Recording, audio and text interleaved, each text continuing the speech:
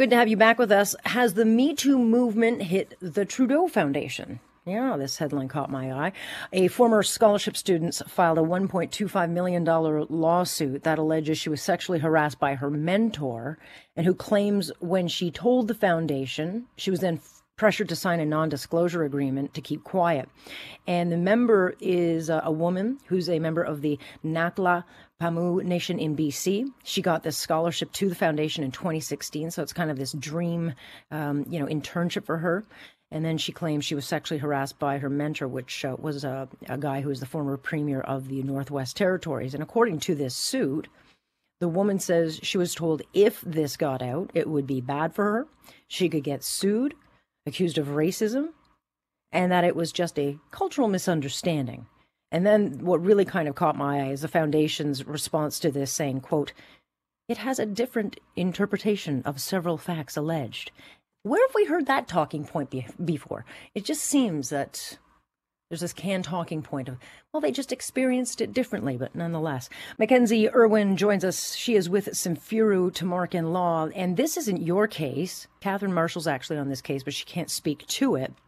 But when it comes to a high-profile case, and I want to be very clear, this does not involve the Prime Minister. This is his foundation. I mean, he stepped down when he became leader, but his brother's involved. But, Mr. Trudeau has been very clear as this self-anointed feminist that he has a no-tolerance policy when it comes to an unsafe working space. So you would think that that culture would exist in a foundation bearing his name. But when you read the statements, and the case laid out, it sounds like this woman certainly wasn't believed.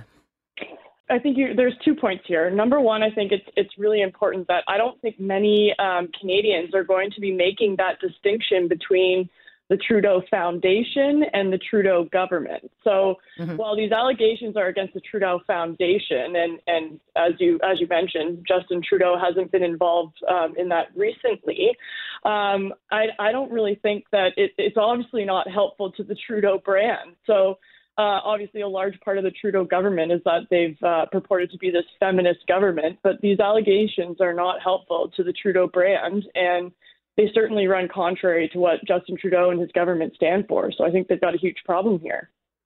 Right. And then it takes me back to that talking point, because that's what really stood out to me was this, we have a different interpretation of it. It's like, well, we just experience things differently. When we have been told, and certainly since the Jian Ghomeshi days, we must believe her. Now, I believe in due process. And so I would think that, let all the facts come out, because that's, where I am. But again, because the brand of Trudeau is as a feminist, is as, no tolerance, everyone's nice to each other, it is, I think, a hit to the brand.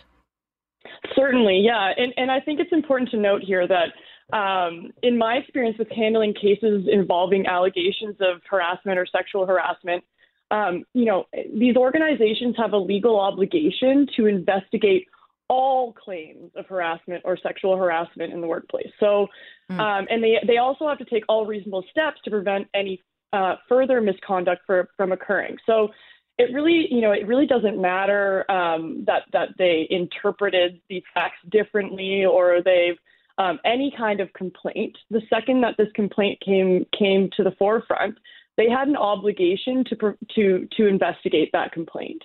And depending on the seriousness of the nature of the conduct complained of, so for example, in this instance, the allegations are quite serious, this might require the organization to immediately hire a third-party investigator. So I think one of the biggest mistakes that these organizations make when they're faced with these kinds of allegations is that they tend to they still, even with the Me Too movement, after the Me Too movement, they still tend to focus on brushing these allegations under the rug instead of addressing the issue head on. In addition to that, they really need to start taking care of the victim and taking all reasonable steps to make sure that this misconduct doesn't happen again. Right. And I find it interesting that in this particular suit, it's directed solely at the foundation. So it does not name the man in question, the defendant, nor does it name anybody in the foundation with whom this woman had interacted with over and who knew of these allegations. So what would be the strategy there? I can't speak specifically to the strategy on that, but certainly, obviously the organization is the one with the deep pockets here. So, Right. they are held to that legal standard, that legal obligation to investigate all claims of harassment. So while I can't speak to the specifics of this case, in general, when an employer fails to investigate and something like this happens, there are serious legal repercussions based on that failure.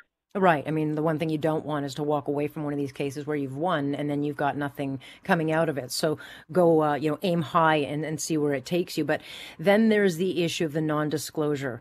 NDAs they're a necessary evil.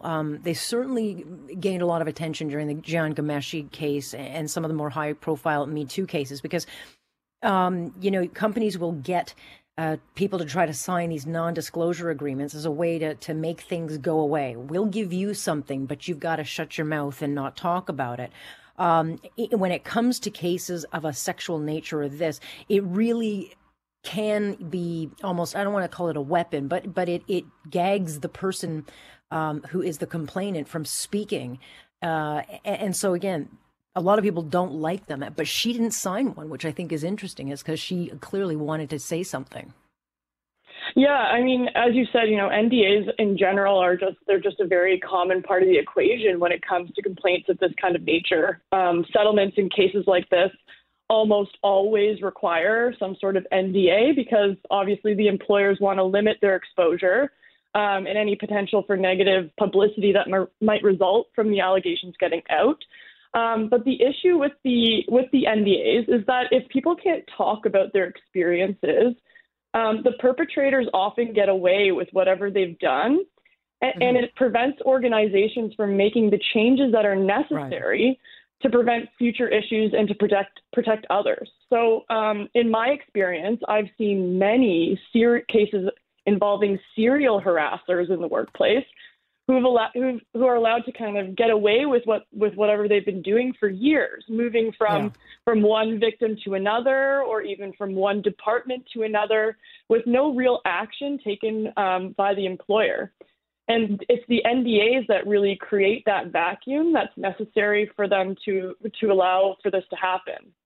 So I think there's definitely a public interest in terms of preventing NDAs in cases of harassment or sexual harassment. And I just want to point out, there are some jurisdictions that prohibit NDAs in sexual harassment cases. That was something that kind of was implemented as a byproduct of the Me Too movement. And I really do think this is something that we should start to consider implementing here in Canada. Yeah, it is interesting because, they do serve a purpose, but it can leave a cast of doubt, this vacuum you talk about that fills up with, the court of public opinion. And often the victim can be seen as someone who just wanted the payday and didn't want to have to explain anything. Or on the flip side, it gets a company, a way of getting out of trouble and not taking the bad publicity. So. Yeah, exactly.